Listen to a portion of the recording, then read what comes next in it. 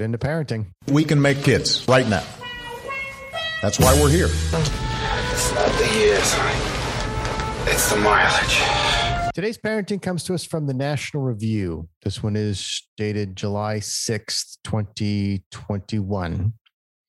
And the article states, American men suffer a friendship recession. I was curious about this because it reminded me of an episode of Bluey, which we like to reference a lot on the pod. The article begins, declining religious involvement, lower marriage rates, and changes in the workplace may be creating a surge of disconnection for males.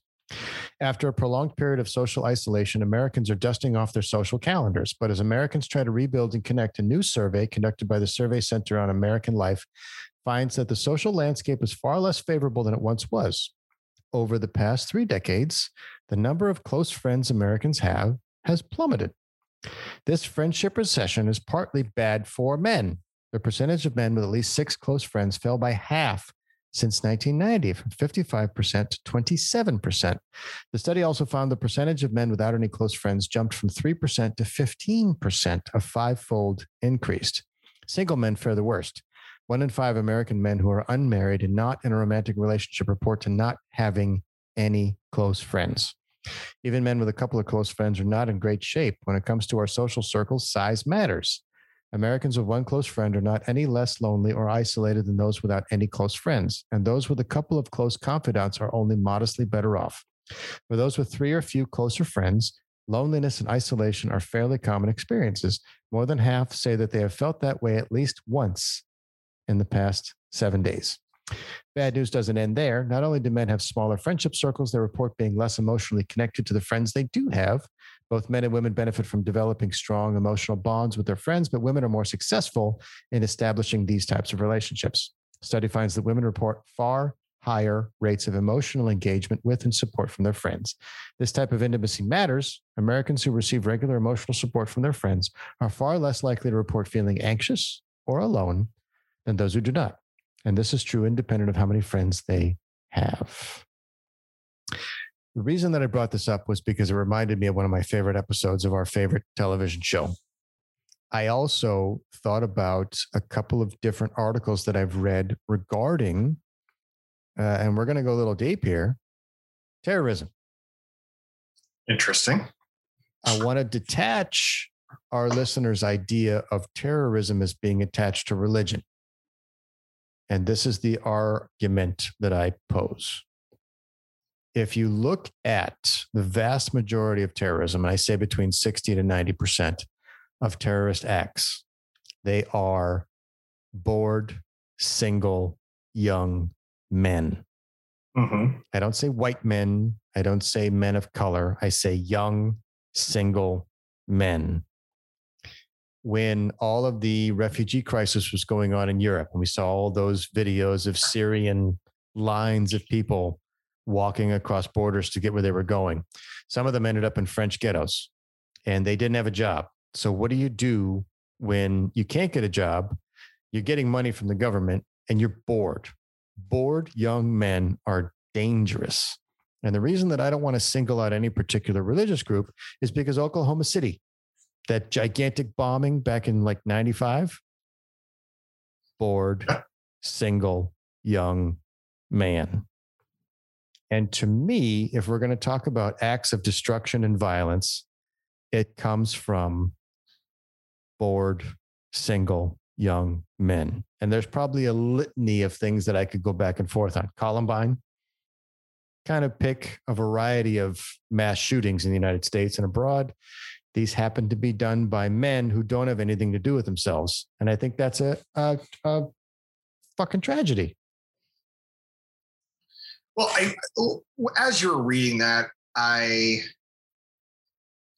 it's hard for me to be super engaged with this because, Danny, our group is the anomaly in this article, right? We still talk and hang out for sure with the same guys since high school, 30 years later, 25 years later. So we are still talking to the same guys. We still, and I've moved around, you've moved around. We've made friends in our different careers that we still talk to them. And so, although I understand what this is saying, it's just not. It's hard for me to empathize with what's going on here because it's not me, and it's not resonating the way with that you, right? It's You've not got at resonating least with me. 6 close friends. Yeah. So, but I would say, I think you make a good point.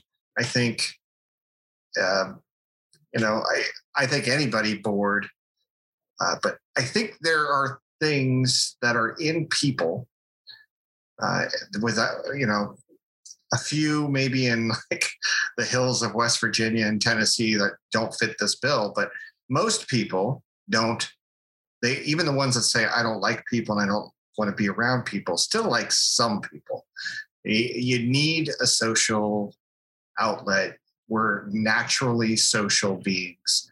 We don't like to be alone. And COVID-19 was a very dangerous event for people that fit this bill because it made what was already a growing problem way, way worse. So I think we're all about to see we haven't seen the real fallout, right? We did see suicide rates go through the roof. We knew that was going to happen, right? Domestic violence rates went through the roof. Child abuse rates went through the roof. Yeah, a lot of bad things happen. A lot of bad things happen when people aren't allowed to be social. A lot of bad things happen when we're told how we're allowed to be social too. And I think of that, part of that is happening today, right? And nobody wants to be put in a box. Nobody wants to be told, with your one life, if that's what you believe, that this is how you have to live it. This is how you have to spend your downtime. You can almost convince anybody to go down into a coal mine for 10 hours a day, just as long as they know that they can go fuck shit up with their buddies every weekend, and know that they have an outlet. They can do that. If you don't have that outlet, if you don't have that social outlet, I agree 100% with what you're saying. It's dangerous, it's dangerous. Well, it's interesting that you mentioned the social outlet because the last paragraph of the article states, despite the grim outlook, there is a simple solution. One of the most important things that friendships require is time. You and I have 30 years. Mm-hmm. In adolescence, Americans prioritize their friendships in a way they do not at any other point in their life. At age 18, we're spending more than 2 hours a day on average with our friends, but this drops precipitously over the ensuing decade. By the time we reach middle age, Americans are devoting only about 30 minutes a day to maintaining friendships. This is simply not enough. We should rededicate time to fostering friendships at work, in our neighborhoods, and even online. Few investments provide such an immediate and enduring reward while entailing so little risk. And I wholeheartedly agree. One of the reasons that I started this pod was a chance to reconnect with my homies. So you absolutely need to make those investments. You do. And I think, remember that commercial back in the day? It's not even that old, where I think the kids go to bed or the parents have a night off and, you got the, brown chicken, brown cow music going on in the background. And what are we going to do with our time? And then it cut to them. They're both laying on their bed asleep. And that's what happens, right? When you're a parent, especially in years 0 through, I want to say 10. And then my guess is after 10, then you start going to all these soccer and baseball and dance and, cheer and music and theater and whatever your children are in. And that gobbles up all your time. Yeah. So it really is tough. And this could be parenting. You could say the same exact article for early parents about marriage, right? We've talked about that over and over. You have to make time. You have to carve out time so that you and your spouse can have you and your spouse time.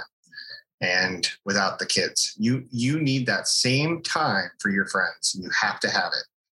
And I think it's a good reminder. It's a good article pull. And I always, when I was growing up, my dad was on a softball team. He had a poker night. He had, it was much more. So, the neighbors every night would go out in the cul-de-sac, and have drinks and talk about the game last night or whatever. And that was cool. They'd play pinochle every so often.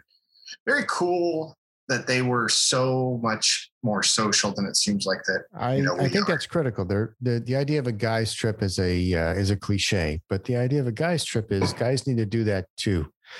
And when they're single, before they get married or before they move in with before a man moves in with a partner, they're kind of children. I mean, they're on their own. They do whatever they want. The idea of responsibility is something that they don't immediately run towards. But once you get I don't want to say stuck. That's not fair, because you choose. You become a spouse, you become a parent, you're locked into a domestic engagement where you're not making time for yourself, you're not making time for others. And the reason that I go back to the Bluey episode, which always makes me laugh, is there's a line here in the article that says a more obvious explanation may be that women are more likely to put in the work. We just don't want to put in the work.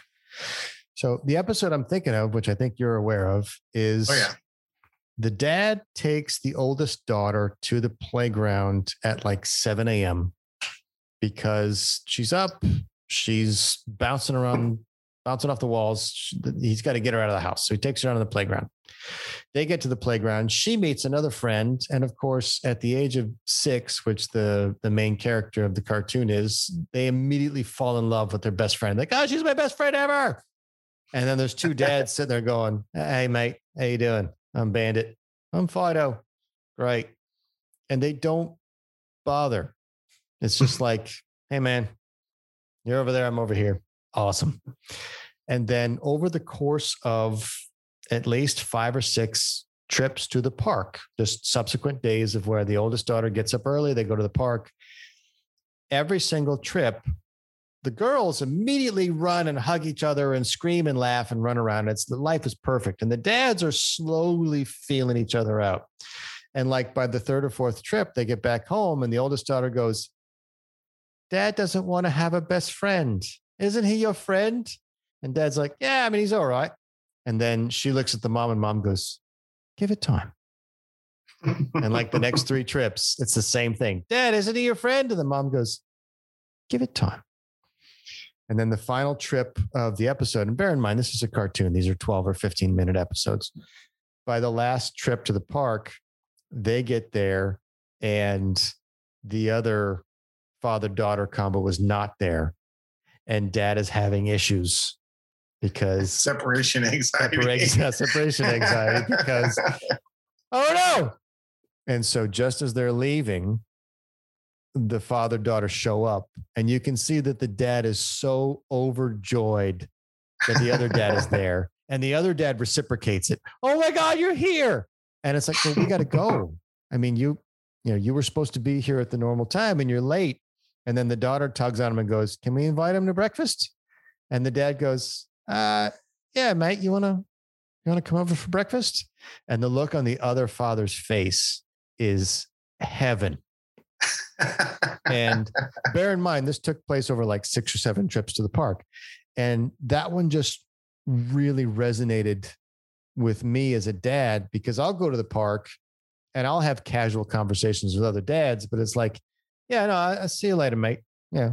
You're a cool guy. I like you. You're good times, but whatever, gotta go. And so this particular article, aside from all of the doom and gloom of what young single men do, old married fathers, I think, are going to run into the same situation of, unless you're placing yourself in a captive environment, do you think dads put in the work? Oh, no. But we are actually, I think, better at finding captive environments. I think I like to bowl. I like to golf. I like to go to the beach. I like to go to the bar and watch football games. I put myself in social environments all the time. But I don't see Triple B doing that as much, but maybe that's just maybe Triple B. She's very good at doing making her connections in her ways. But you know what? maybe that's not true because there's a lot of different groups out there too. And I just feel like it, at least in my world, I am an extrovert, so. You are you're the Will Ferrell of our particular crew. You are the glue. So perhaps you're an extenuating circumstance. But if we brought in one of the other dads and we asked them these questions of how you doing now that you have an anchor with a diaper on it, you might actually get a contrasting opinion. Not necessarily wrong per se, but a dose of perspective. Mm-hmm. Psychotherapist and author Robert Garfield suggests that men stash their friendships away, reaching out at infrequent intervals. Many guys say they see or speak to their best friends every 2 or 3 years, and we just pick up where we left off. That Truth. may be true, but in the intervening years, men deny themselves the benefit that more regular contact could provide. Case in point, Uncle Paulie called me today, episode 1 of the pod, and he and I talked for an hour. Mm. And at the end of the hour, my wife looked at me and went, "Why don't you talk to me for an hour?" And it's like, well, do I talk to you every couple of months? Because you'll get an hour every couple of months. How'd that go? And I was going to say the same thing. I think it's a legitimate argument on her part, but the reality is, I talked to him for an hour because I haven't talked to him in weeks. Right. And everything you talk about is new information. So you give me new information as it's happening here. I get it. I get it 2 months late, but at least I get it. Yeah, we just, it really is. It's kind of just a way that guys are. I mean, maybe we don't put in the work. I think that's fair to say. I'm reminded of one of my wife's friends who had a wedding at the place that we chose to have our wedding at because we went to their wedding. Mm-hmm. And he was like, I don't know why you get in all that. Just fucking call me when you're in town, man.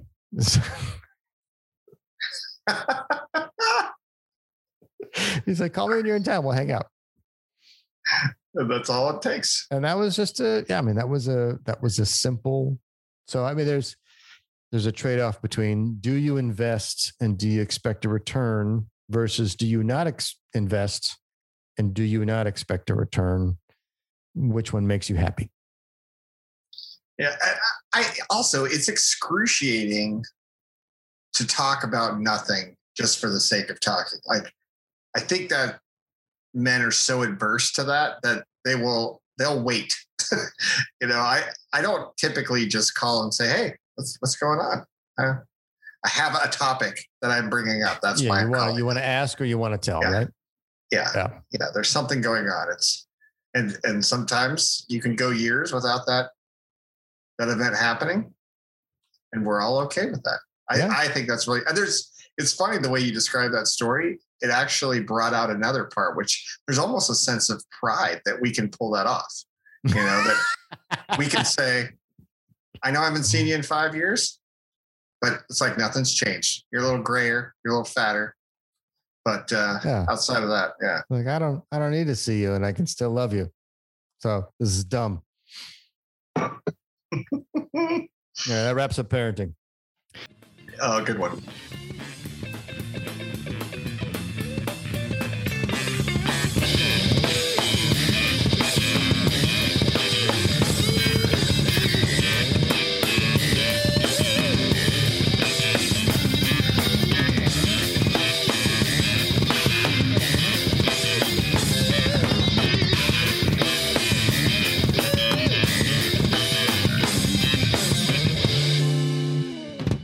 This place is dead anyway, man.